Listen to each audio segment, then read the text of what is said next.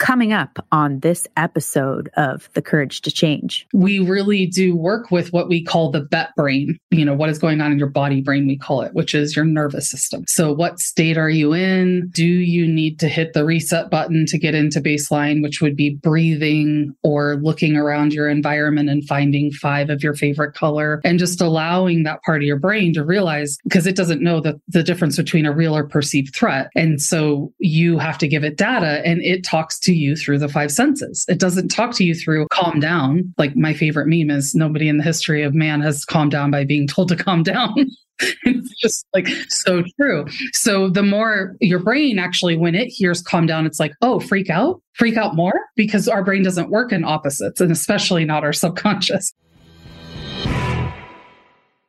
Hello, beautiful people. Welcome to the Courage to Change Your Recovery podcast. My name is Ashley Lowe Blassingame, and I am your host. Today, I am here with Stasia Rivera. Stasia is an expert in the science behind optimized performance, whether it is flying aircraft or building wins in sports or working through a particular recovery program. The concepts are the same. Stasia developed these processes as a therapist working in trauma, addiction, and family systems, as well as being a former Division I athlete and coach at all levels of competition. In both arenas, Stasia studied the science behind performance, applied behavior, motivation, and connection, and it all came together to create 2 companies, AQ Athletics and Aviation Quotient. Today, Stasia works as a stress management professor at a top-ranked aviation college. She also works with Gen Z athletes that compete at high-level high schools, colleges, or at the pro level. Stasia and I professionally worked on a case together. I am not sure where this client would be without Stasia's expertise in traumatic brain injury. It was such a learning experience for me to understand how trauma, particularly TBIs, traumatic brain injuries, can affect addiction recovery. And she was instrumental in this client getting better. So I love that story. And I wanted her to come on and talk about the work that she's doing now and the importance of stress management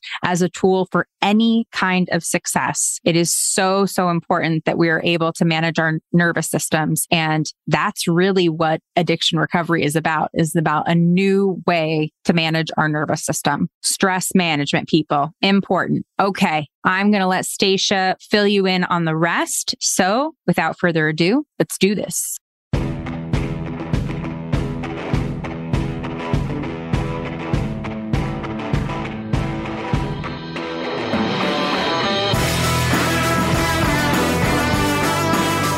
You're listening to The Courage to Change, a recovery podcast. We're a community of recovering people who have overcome the odds and found the courage to change. Each week, we share stories of recovery from substance abuse, eating disorders, grief and loss, childhood trauma, and other life-changing experiences.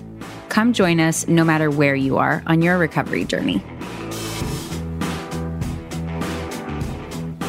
Stasia, thank you so much for being here. Thank you. It's great to see you. Great to see you too. So I wanted to have you on. We worked together on a case many years ago at this point. You have an amazing background in trauma and in head injuries. So I wanted to have you on to talk about that because I reference our time working together all the time and how previous injuries can affect the ability to get sober. So I want you to introduce a little bit of your background and what you're doing now, because that's different. You were working in addictions when we first met, and now you are doing something different on your own. So will you tell us a little bit about that? So I was trying to think about how long it's been, and I miss working in addictions. But now what I do is I work.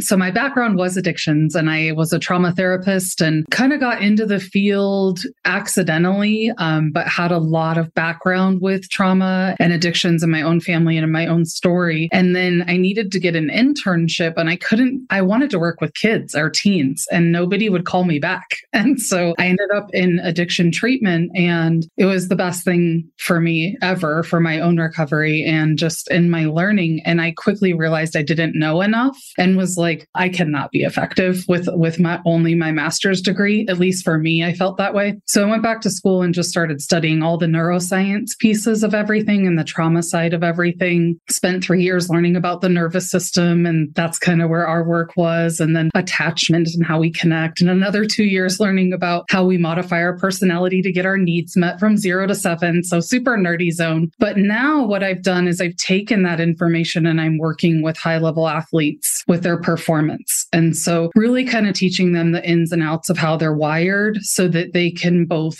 have a more fulfilling experience and enjoy it, but also optimize their performance and understand themselves and how to get into those flow states easier. So I do that with athletes. And then I also teach it to aviation students, aviation and STEM students. So I work with future pilots and engineers and different majors at a university here and teaching them how to do that. That's awesome. That's awesome. And I love that you started in addictions. Now you're working with students. Now you're working with athletes because there's so much crossover in those high performing areas, so many places that you could use that information. And when we were working together, your information was invaluable to the case we were working on, which we can talk about a little bit later. I want to get into a bit of what your story looked like and kind of where you came from to get to the place where you started applying for those positions to work with children and then fell into addiction. My personal story definitely is riddled with a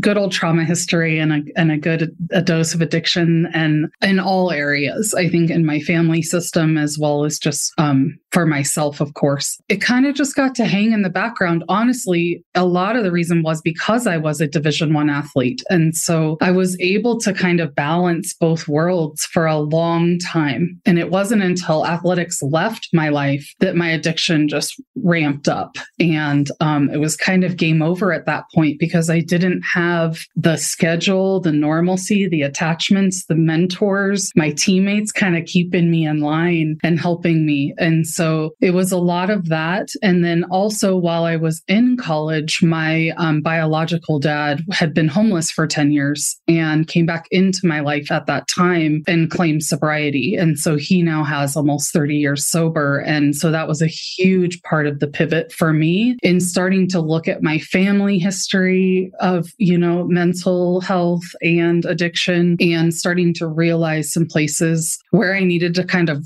look.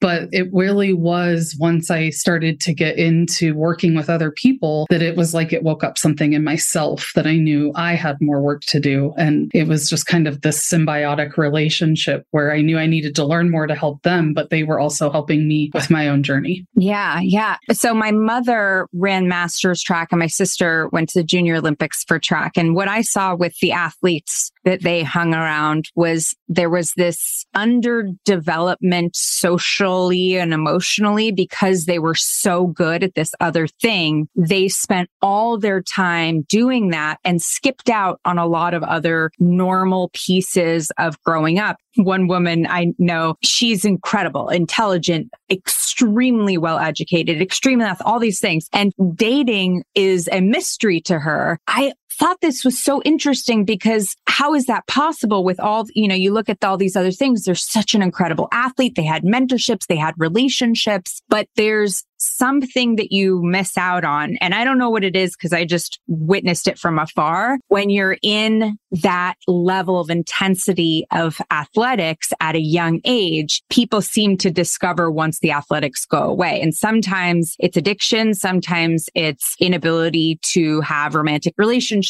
Sometimes, it's all these different things, but there's some developmental stuff that seems to be lost in that athleticism intensity. Did you relate to any of that? Did you see that? Yes. I've never really, wow, the question just made me think about it from a completely different paradigm in a way, the way you phrased it, but 100% yes. Because I think something to be elite, you have to almost deny certain parts of your life or your development to just have that hyper focus. And so part of what I've really discovered is I think that's what leads to burnout and injury in athletes and a lack of fulfillment, because I think a lot of athletes are actually driven by history and biopsychosocial and trauma. And it's same as like celebrities in a way, I think of them synonymously. And so there's just this drive to be successful. And it's almost like anything else is just seen as frivolous in a way. But then the paradox of that is you don't really enjoy it. You don't really get the wins that you really want to have, very rarely. It's almost just like you're always chasing the carrot, and hoping for the reward. And so absolutely. I mean, I tell people all the time, like, it is literally hilarious that this is what I do for a living now, because I was the most dysregulated, like low EQ athlete. I mean, I always was a natural leader, but not in an effective way where there was just missing pieces for sure. And so that's exactly what we're getting into with some of our college curriculum. We're serving for the first time an entire athletic department with our curriculum. And so the next step with them is developing what we're calling like Univ 202, which is dating and different things you develop and need to address in your sophomore year, and then 303 your junior year, and so on, because it was actually that particular athletic director that was like, hey, can you make this like a series? And I'm like, yes, we definitely can do that.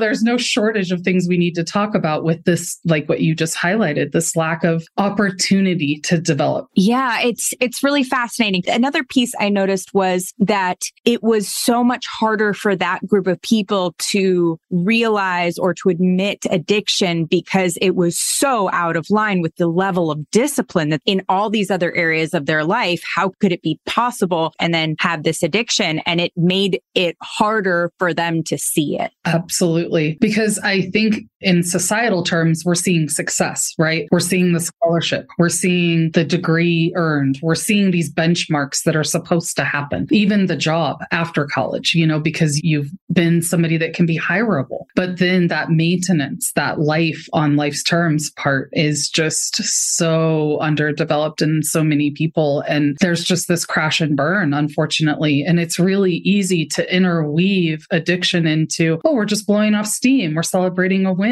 If EQ is low, or we're only focusing on success, then there is going to be a medicating principle there with the emotions, right? There's going to be something where we cope. And I think we're seeing that already with Gen Zs, especially, because of just many different dynamics. But I think, stirring that in with then the pressures additionally to perform in these different ways, whether you're flying $1 million aircraft or, you're trying to win a championship. And that kind of segues us into our meeting, which was, I don't know about you, but one of the most wild experiences in terms of like family dynamics and all the things that were going on. But I did an intervention and I was able to get the son to the program where you were working, which frankly, in my head at the time I figured there was no way he was getting on a plane.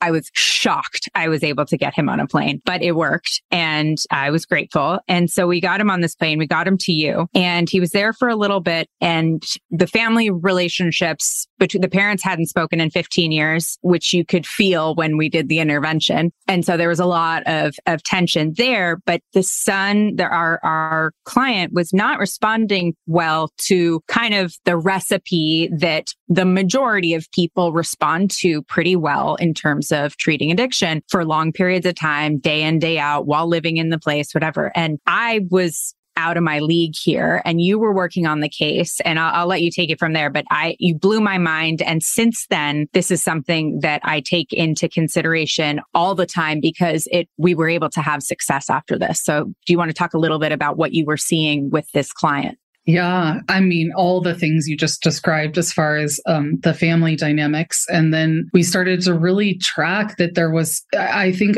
just neurologically, there was something going on and we were picking up on it. And so then we started to be able to have that discussion with him as far as, is there a history of a brain injury and trauma, maybe pre-memory, that we're just not acknowledging as part of the story. And I just feel like that's the key, is like once people know why they're doing what they're doing, I see the transformation over and over. It doesn't matter who I'm working with. And so I always just felt like that was my role, was like figuring it out, like helping them be able to see what their truth was, whatever that was. And that was the turning point, because then I think we were able to normalize it. And I felt like he could have some self-empathy, and then the family was able to have that. And we were just able to kind of get moving. It really blew my mind. And from my perspective, what happened, I'll just tell a little bit about the family. So the mom and dad had not spoken in 15 years. It was an ugly divorce. Dad was not fond of people of color. Mom had married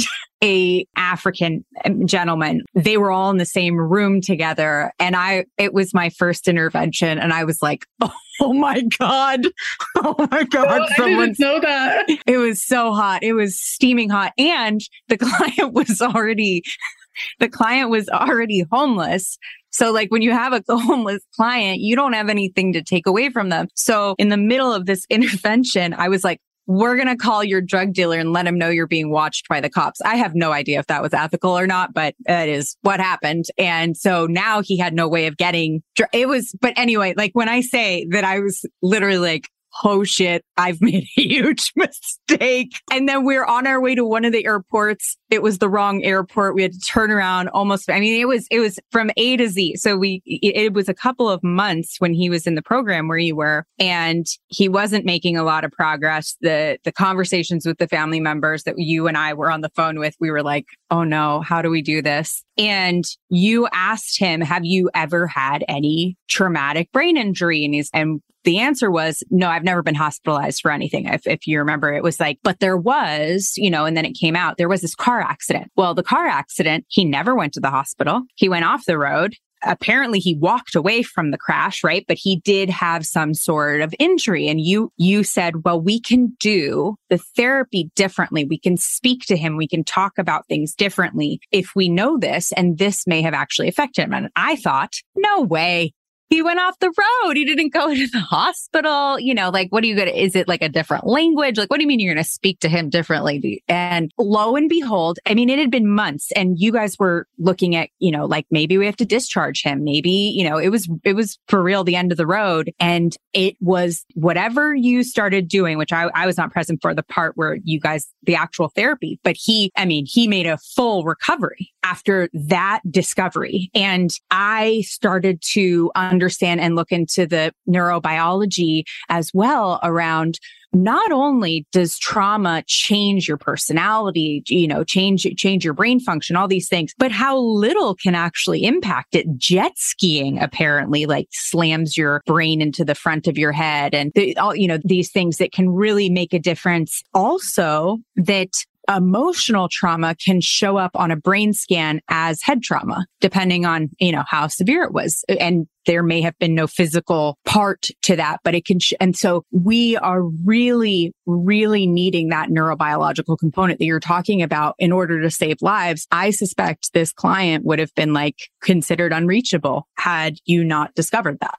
And I just think my training, like I've said, and I think that I was able to do that in different places, because when you can just see the whole picture or a part of the picture that might be missing, then that's what creates that bridge to that, it really, I keep saying empathy, but it's just like that normalized moment where it's like, okay, there is actually a reason why this is happening. And then everyone can kind of just get on board instead of feeling completely like you're in a cave without a flashlight, and that's the worst feeling when you're trying to actually be in solution and you just don't even know where to go. It was a special thing because it had been missed for so long. He still lives in our town and I get to see him and he's like doing so well. And it's like so awesome. He got married. Yeah. And he'll sometimes could check in and ask how I'm doing. And, it's a small enough town that he has a profession that he actually ended up being a worker at our house. And I came home for lunch one day and there he was. That's just so it's funny how that can happen. But what an exceptional human. And, just a testament to, people just continuing to stay with the process and figuring it out. One of the things that I've learned in the last few weeks is 90% of what we know about the brain we've learned in the last 10 years.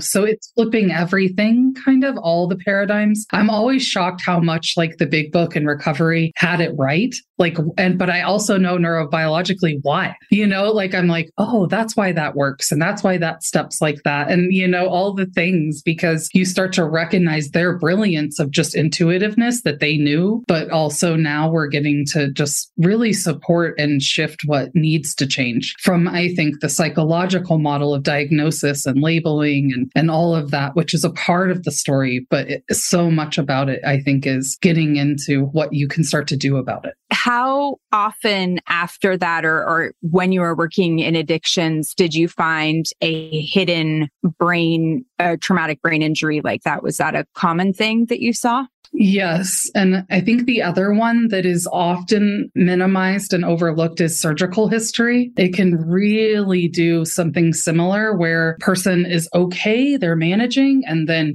off the rails. That's a really common one that gets overlooked. And we don't think about it because surgery is so normal in our culture. But if you really think about what you do when you go into surgery, you reenact a freeze state. And with parasympathetic dominance, which for some people, they're doing everything they can to avoid that, or that's where they live. And then you basically reenact near-death experience. If anyone has any of those types of things going on, it can really get triggered and tripped. And same thing with traumatic brain injury. Like, we're not working with an entire system. If this person can't process that part of how you're trying to talk to them, or they can't see spatial awareness and see the long-term effect of a decision, you're basically just talking to a wall. You're not going to get in there.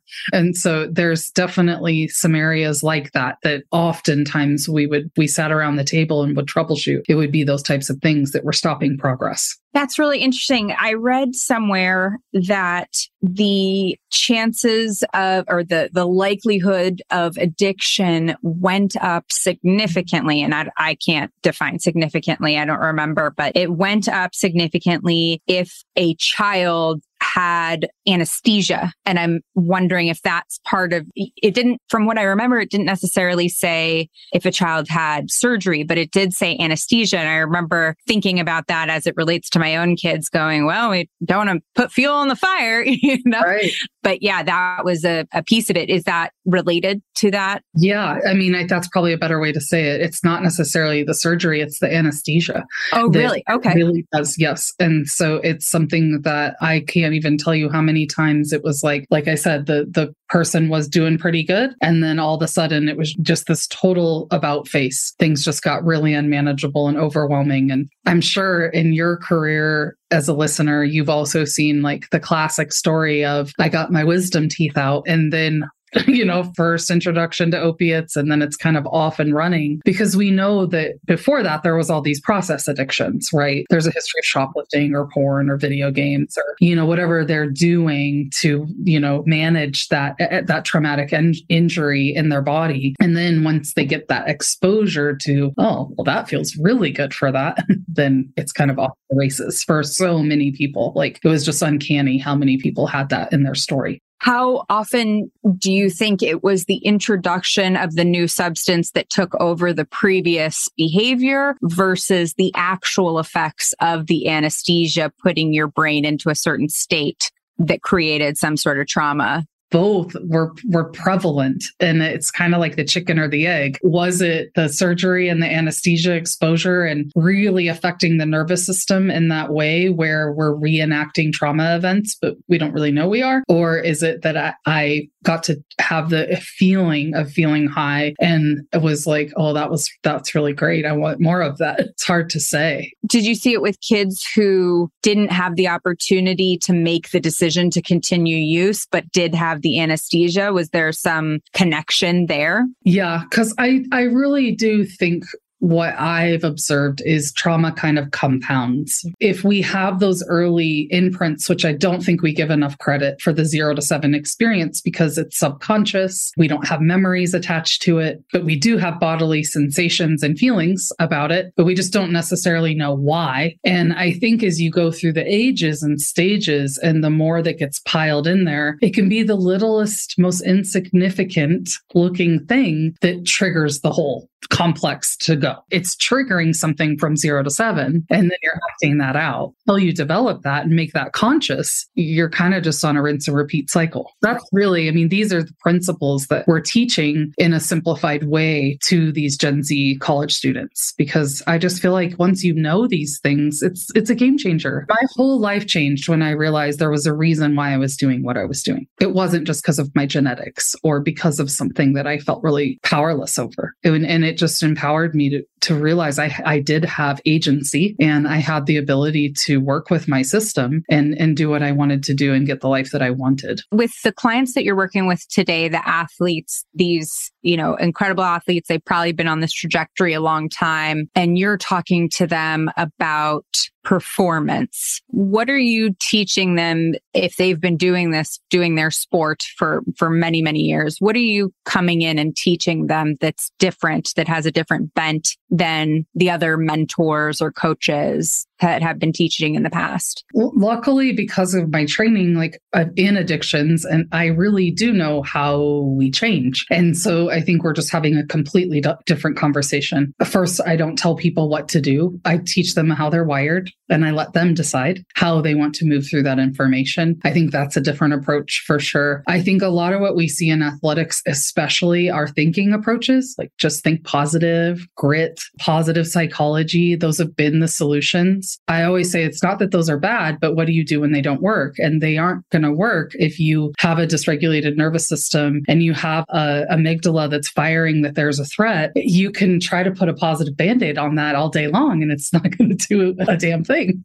Sorry, it's just not. And so we're approaching the paradigm completely differently. First of all, we're leveraging technology. So we're similar to you, we're making it so that it's accessible to people from all over the world. I think that's a difference. But then in the system, they learn about how they're wired. So they literally learn about the brain and the way that stress cycles. And then they learn about their nervous system and the way it does. And then we get into the mindset. We actually talk about the subconscious, which is what's dictating 90 to 95% of how you perform. So if you don't have that in line, you're going to go to autopilot. And if your autopilot believes that the last time you faced this pitcher, you sucked, then that's what's going to win, And so you have to learn how to work with that and how to help shift that. That's not a thinking problem. It's actually a bottom up. We've got to help you get regulated and baseline, we call it, so that then you can think and do the things you know how to do physically. How do you go bottom up with let's take the pitcher example. Okay, so every time I face this pitcher, I choke. And you are saying I have to have a different belief subconsciously, right? Or my autopilot has to be different than this. How do we get me to that place? And how do you know if I've actually changed? We really do work with what we call the bet brain, what is going on in your body brain, we call it, which is your nervous system. So what state are you in? Do you need to hit the reset button to get into baseline, which would be breathing or looking around your environment and finding 5 of your favorite color, and just allowing that part of your brain to realize, because it doesn't know the difference between a real or perceived threat. And so you have to give it data, and it talks to you through the 5 senses. It doesn't talk to you through calm down. Like my favorite meme is nobody in the history of man has calmed down by being told to calm down. It's just so true. So the more your brain actually, when it hears calm down, it's like, oh, freak out more, because our brain doesn't work in opposites, and especially not our subconscious. So all the solutions of this thinking strategy for stress are I'm like, guys, if it worked, we'd all be stress-free. Come on. We get into that and help them learn how to listen to their sensations and just even I got a text from an athlete the other day, and she said, how you told us to ground ourselves, feel our feet on the floor? She goes, I don't know why, but when you taught me that, I just picture my little pinky toes digging in. And so in the middle of a game, I'll just picture my pinky toes and then I'm ready. And I'm just like, that's so awesome. And that's an example of her working with her body brain, and she's not thinking, oh, I need to do this perfectly, or I've got to do that, or, whatever we end up usually doing. So we work with that. And then we teach them about what we call the emotion brain, which used to be called the limbic system, but basically the amygdala. And we teach them about how that communicates and how to start to work with that. And so once you get those 2 in line, you can kind of work on being yourself, and the thinking will work.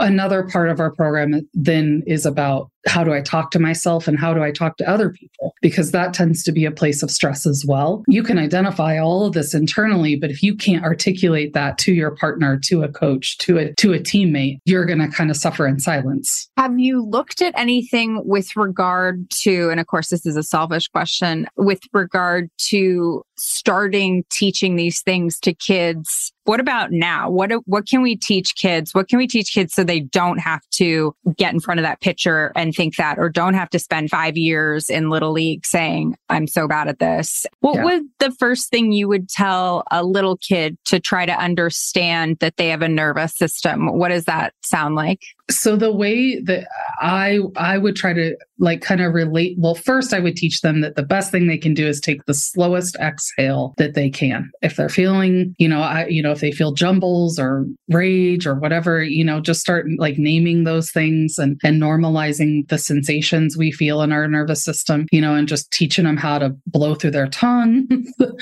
or blow through a straw, or, do a lion breath or whatever, making that fun with littles. That's where I would start, is just making them aware of what does it feel like when you're angry versus when you're sad. What does it need?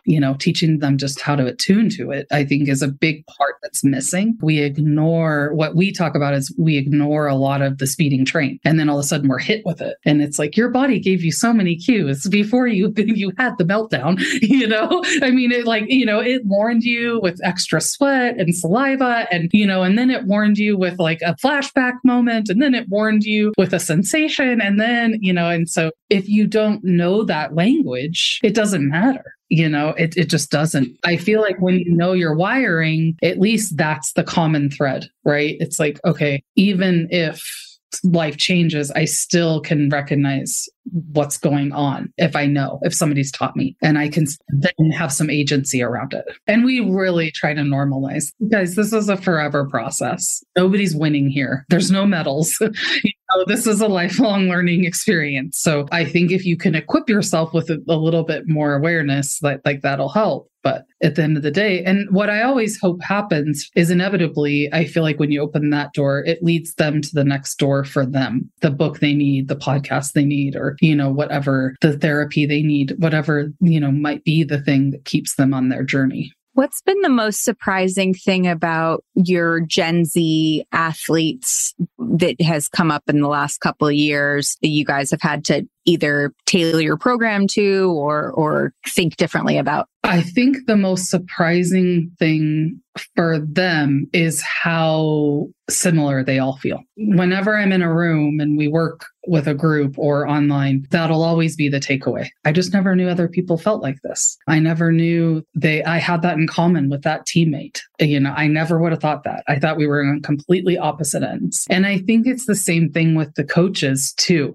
I think so often we can mistake nervous system features for personality. And I think that surprises people when they start to be like, oh, that person was just in a fight response. They're not just a complete asshole. Oh, and then you can kind of have that relatability. And so I think that's the surprise that continues to unfold. What are some of the actionable, your top 5 actionable? So we have the grounding of the feet or the deep breathing. What are some other actionable things that you recommend to your athletes? We have what we call 1, 2, 3 goes, which are things that I can do in the moment when I'm stressed. And so I think that is a key ingredient is what can I do in 30 seconds that it can help me go from a level 10 to a 7 to then maybe a 5. And I think that's a step that a lot of people take for granted because it's usually something very simple, like 1 slow exhale. We teach one of the simplest breathing techniques we teach is 2 quick inhales and an exhale. And so I don't know if you've ever watched an animal that's stressed like a dog, but that whenever a dog has been around chaos, it'll eventually go over to the corner, go in a circle, do that same breathing and lay down.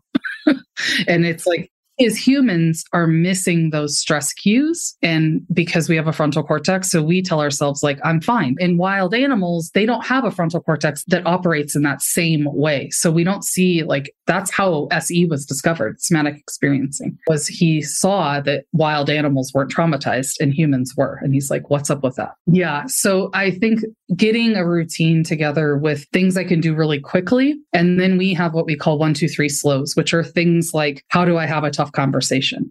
Just finding things to support the hard things that you don't like doing and just having a habit lined up. So we have a framework called the NEAR format, and it's basically you name the problem. But where we miss tough conversations, where we don't get it right, is we don't explain how that is affecting us on a personal level. So what happens is people can't relate to us, so then they don't really care, because it's not an issue to them. So the format that we really ask them to do is like, get really good at explaining exactly what's happening to you inside. When this happens, I feel this, this, this, and this. And inevitably, that's when conversations start to shift. And then you ask for what you actually need, what you would prefer for them to do. And then you restate the commitment. So it's like, the next time this comes up, I'm going to bring it up. I'm going to hold you to that you said that you would ask me this. Then we have like a real conversation versus just, usually it's like, you did this and you did that and you're doing that wrong. And then, it goes nowhere. Okay. 3 days later, 3 minutes later, 30 days later, it's happening again. And really getting into being vulnerable and explaining how they are impacting you, not what they're doing right or wrong, because that's not what it's about. To them, it might be right, but it's how it's impacting you. It's the same thing with athletes. It's like there's an area that gets taken very personally is like playing time. And so, coaches are avoiding those conversations with the athletes, or the athletes are avoiding that. And they're making up all kinds of stories about why they're playing or not playing. And so sometimes it's just like, we have to just go for it and have that tougher conversation. So having a way that you can do that, where you can follow the framework and write it out and then practice it and then go in, well, I'm going to increase the chances that a better conversation is going to happen. Whereas if I'm just telling a Gen Z, well, you need to say something, you need to say something, you need to say something, their nervous system is like, absolutely 100%. No, I don't. I'm not doing that, because every time I've done that, it's gone bad. So no. And so it's so much easier to avoid, but then the pile up, right? The stack happens and they can't do their things. I think it's really amazing what you're doing, and really important, that we are only getting more stressed, more unhappy, struggling, despite our advancement in technology and all these other places. Our social emotional skills are really going downhill. And you see that in our diseases of despair. So I think it is really important to find ways to meet people and where they are, and to give them the tools, because it's a scary thing to look out and see for our children what it is that we're creating despite the incredible advances in these other places. Being able to just get it into the education system is huge, because then they're able to really just have access to the information as part of their learning. At the college I work at, they had this class called Univ 101. And the class before it was basically get used to our college, know about us, and then start to develop professional tools, which was awesome. And then my boss asked me to come in and reinvent the class with stress and self-management. Everyone's talking about this class like it's the 15th credit, or the last credit. And I'm like, y'all, we need to start telling people this is the first credit. Like, if they don't know how to manage their internal system with stress, and they don't know how to create learning outcomes, it doesn't matter if it's the 15th credit. They won't even get past the first semester. We have to start to look at learning differently. Is my overarching heart of all of this is, if we really want to understand how to thrive, we have to look at learning and how our internal health shows up, so that we can actually take in the information that we're trying to learn. We're working on that paradigm shift. I'm glad you are, because it's really important. I've worked with families before, and they're worried about their kids, as my parents were, stepping off the path, and the education path, the success path. And one of the things I always tell them is, I was born, my dad went to Harvard Business School. I lived on the campus when I was a little kid. My parents met at an Ivy League university. I went to great schools. I had all the opportunities in the world that you could, in terms of education wise. And I could not manage, despite my intellect, I couldn't manage in those settings because of my social emotional skills. It didn't matter. And in fact, I got into this extremely prestigious boarding school and had to decline it, because I literally said to my parents, I will get thrown out of the school. I can't, I'm not even gonna, let's stop pretending. I have a cocaine problem. I'm not going to be able to do it. And so I was able to make it back to a couple prestigious schools after I got sober, after I learned skills. But all the access in the world could not have made a difference for my ability to withstand and absorb that education. It just didn't matter. When I look at my kids, I think the most important thing, yes, I want them to read and I want them to speak English well and those things. But when I think about their education and when I think about them, I believe in my heart as having this experience that if they don't have the emotional regulation skills, it won't matter. It won't matter how smart they are, because it did not matter how smart I was. I couldn't emotionally handle it. I could not agree more. And I feel like we're missing the mark there with the young people. We also are really missing the mark in empathizing with them and what their stress really is and the implications of technology. And so I think that, you asked me what surprises people. And I think when I start to tell them that Gen Zs are the first generation that was raised with iPads in their hands and that used technology as a self-soothing device and didn't have emotional regulation or co-regulation with their parents because their parents are having to live the American dream and work lots of hours and not available, and which is no hate on them. We're all trying to make it, but those are the effects we're starting to see. They're also a generation of surveillance. They're followed around all the time. I mean, my parents didn't know what my grades were until every semester I got a report card and I had to bring it home. My parents didn't know whether I was at a party or the library or if I was speeding in my car, or they were just having, not only are they stressed, but they also are having to almost be perfect. And because parents are afraid. So they are managing their fear through technology and control mechanisms, and they are taking their agency away from their children to learn those skills internally. So then they are getting to college and they can't manage it because they never learned how to. They don't have the flexibility to adjust if they get dropped from a class or something goes wrong and they fail a test, because all they've known is, well, my parents can actually see that the minute my teacher enters it in. And so there's not like this internal locus of control. It's just completely surveillance technology. I always say, like, in a day, did you check your bank account? There's a threat, real or perceived. Your nervous system doesn't know. Did you get an email? Did you forget you had a test? Did you get a text? This thing is an assault weapon when it comes to threats, if we're not careful. And so I always say, I'm never going to tell you to get rid of your phone. Like, that's just silly, but you need to recognize what it does to you.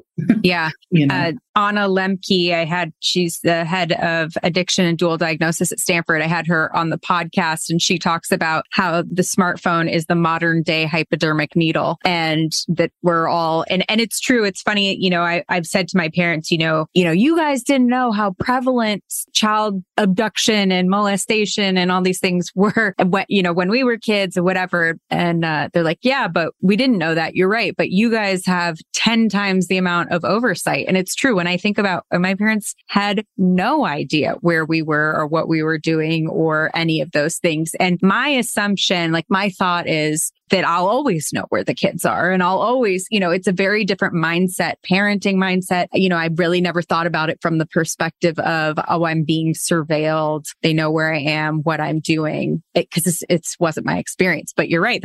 It's really something to think about is, what would it feel like if every mistake I ever made had to be public to my family? Although mine kind of was, but right. Eventually, part of how we learn is by doing. And so there's probably a sweet spot in there for every family to find the difference between checking every moment and allowing your child to develop that internal locus of right and wrong and motivation and failure and success. And I think there's just such a narrow version of success right now out of fear. I think people are just scared their kids won't make it. That's living in them. Our fear is being passed to them. So I think we've got to manage our own nervous systems and our own fears and be able to have tougher discussions, in my opinion, and be able to really talk and develop that piece of our child development and help them see where they're maybe erring and where they are, nailing it. I love that. Well, you're incredible. And I'm so glad that our paths crossed, and I love what you're doing. Where can people find you if they want to go through your program or send it to the 10 people they're thinking of while they're listening to this?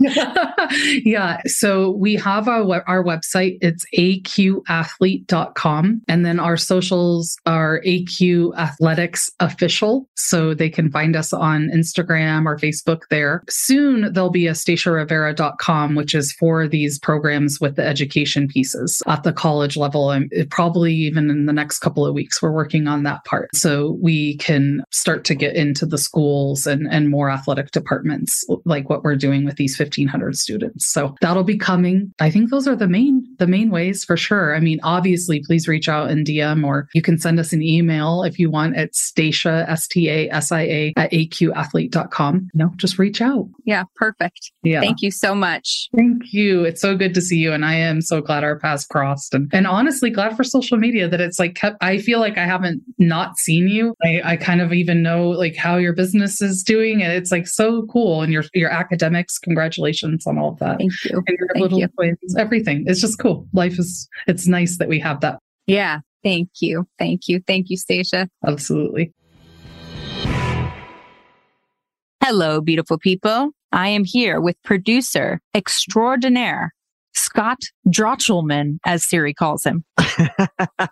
That's pretty good. I'll take that. With telephone solicitors, I would know because they'd be like, is Scott Drochelman there? And I'd be like, no, he is not. I am not aware of such a person. Seems like a real happening gent, and I don't know anything about that guy. So sorry.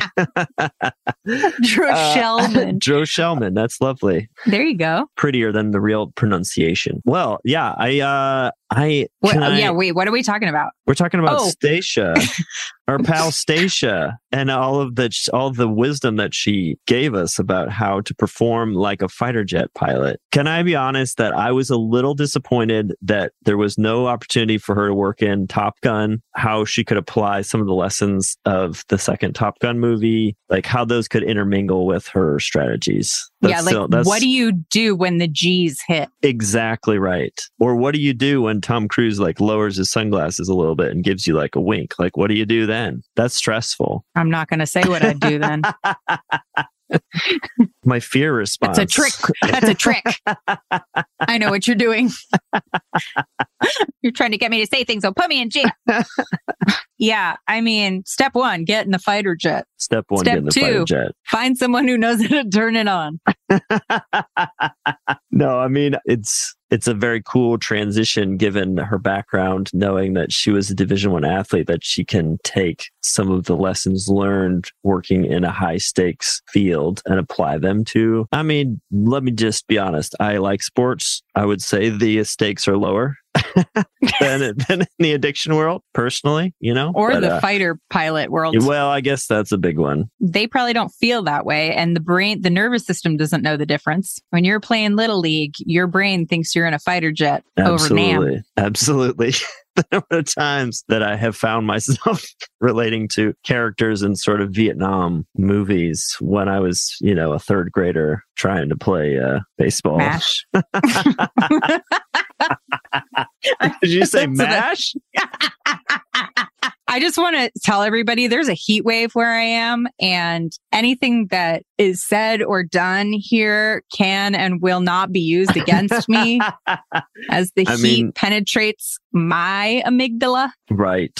Let's talk us through kind of the stressors that are upon you right now. It's the oppressive heat. It's the fact that your child has been on a spending spree on your phone. So while we were in this podcast, I got a text from my husband that says, could you please check the credit card and make sure that our son does not actually have access to purchase things on his iPad, because he keeps telling me that he's purchasing things and he's using the word purchasing. I did give your son your credit card number, and Perfect. I taught it to him in a song, so he'll remember it forever. Yeah, exactly. Review the recent activity below. Ashley, let us know immediately if you or anyone you authorized used your Citibank debit card ending in blah, blah, blah for the activity noted below. Okay. The activity noted below. Prime Video. Sounds like him. So I guess now that card is not, by the time this episode comes out, so if you just want to give out the credit card number to all the listeners, that would be sweet. So they can go and buy Stasia's program of stress management. Absolutely. Did you play sports? No. Yes, You I did? did. What did you fucker. play? What did you play? Basketball, like speed soccer. walking, bowling. Yeah. Keep going. Basketball, soccer, volleyball, softball, track, swim, dance. That's everything I played competitively. And you played them till about 8 years old. Then you were out. I played volleyball in high school and I was on the varsity team, and then shooting heroin really fucked with my ability to do that. So I dropped out. Everything fell apart at 15. So everything stopped at that point. But so about 15. Yeah. Okay. I played fine. adult softball at one point Yeah. on a co-ed team. Oh, I'll have you know. Yeah. Okay. Wow. And we'll get some highlight videos and send those out over our socials. So just keep an eye out for those. So basically, I was on my way to being a professional athlete.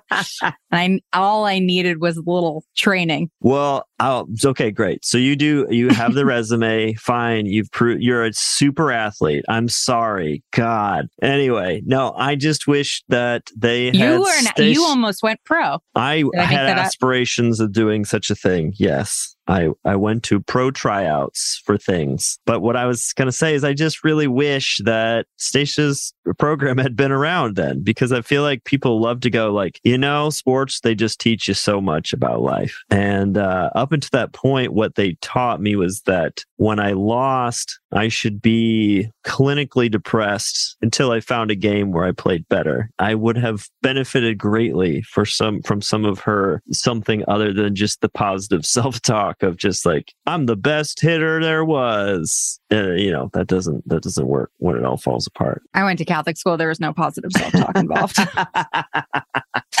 They were like, you will regret everything. I hope you have guilt in your heart.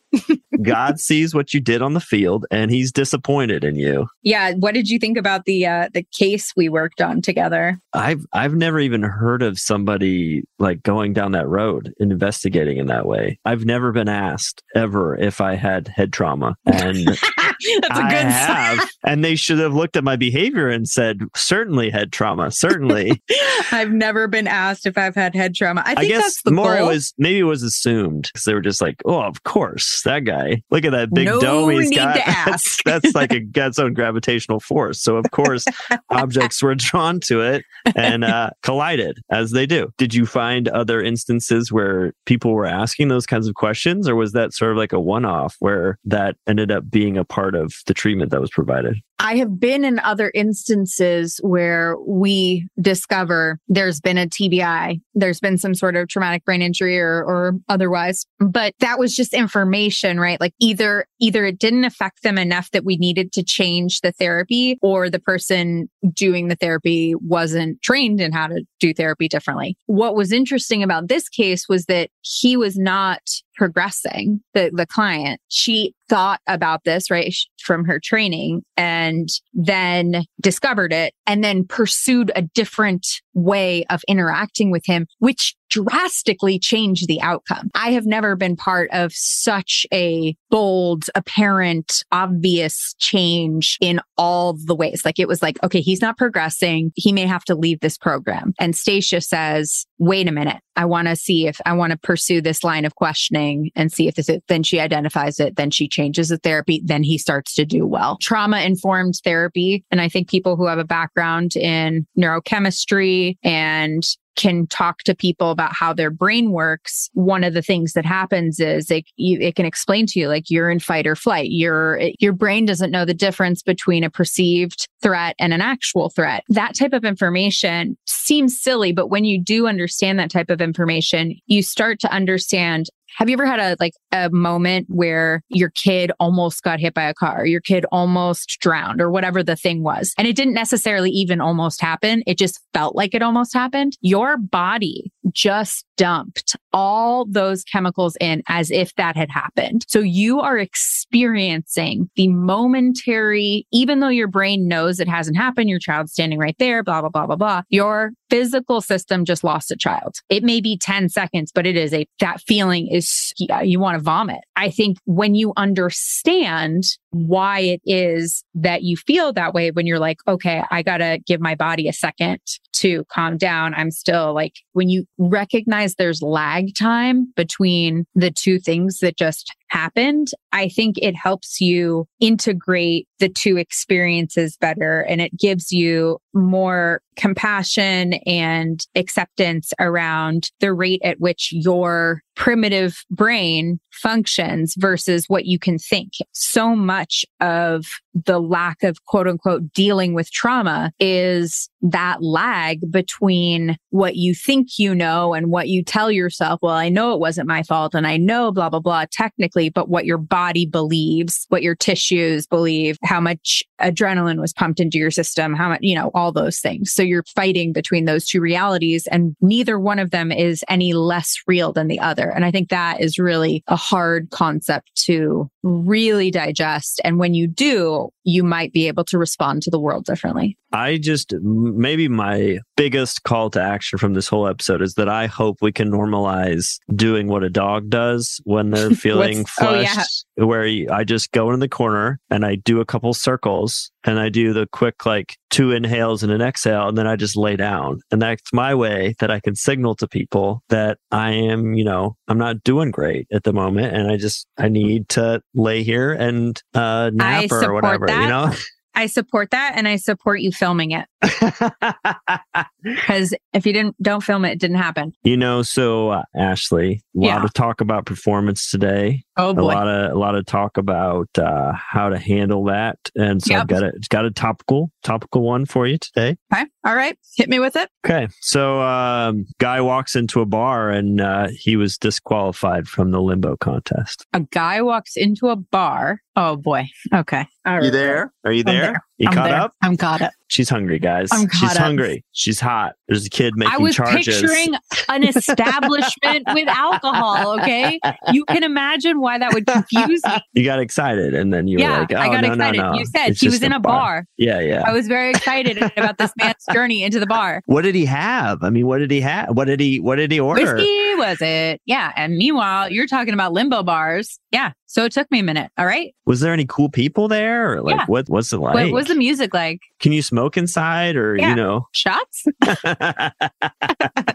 What's happening? Any more info? We hope Stasia's interview was helpful for folks, and maybe there's some things to take away, and then maybe there's some places to turn when you want to give your kids some of this EQ stuff that I at least didn't have locked in at that age. But yeah, we are rooting for you this week. We hope it's an amazing week. Ashley, anything you want to leave them with? I hope you guys enjoyed the episode. I hope you are able to do maybe some of the grounding exercises that we talked about. Try them, report back. If you get a chance, it helps us greatly if you are willing to rate and review this podcast. Written reviews on Apple Podcasts are extremely helpful for us. So if you want to support our podcast, please take a moment to rate and review. Much, much appreciated. And I hope you have a wonderful week. This podcast is sponsored by LionRock.life. LionRock.life is a diverse and supportive recovery community offering weekly over 70 online peer support meetings, useful recovery information, and entertaining content. Whether you're newly sober, have many years in recovery, or you're recovering from something other than drugs and alcohol, we have space for you. Visit www.lionrock.life today and enter promo code COURAGE for 1 month of unlimited peer support meetings free. Find the joy in recovery at lionrock.life.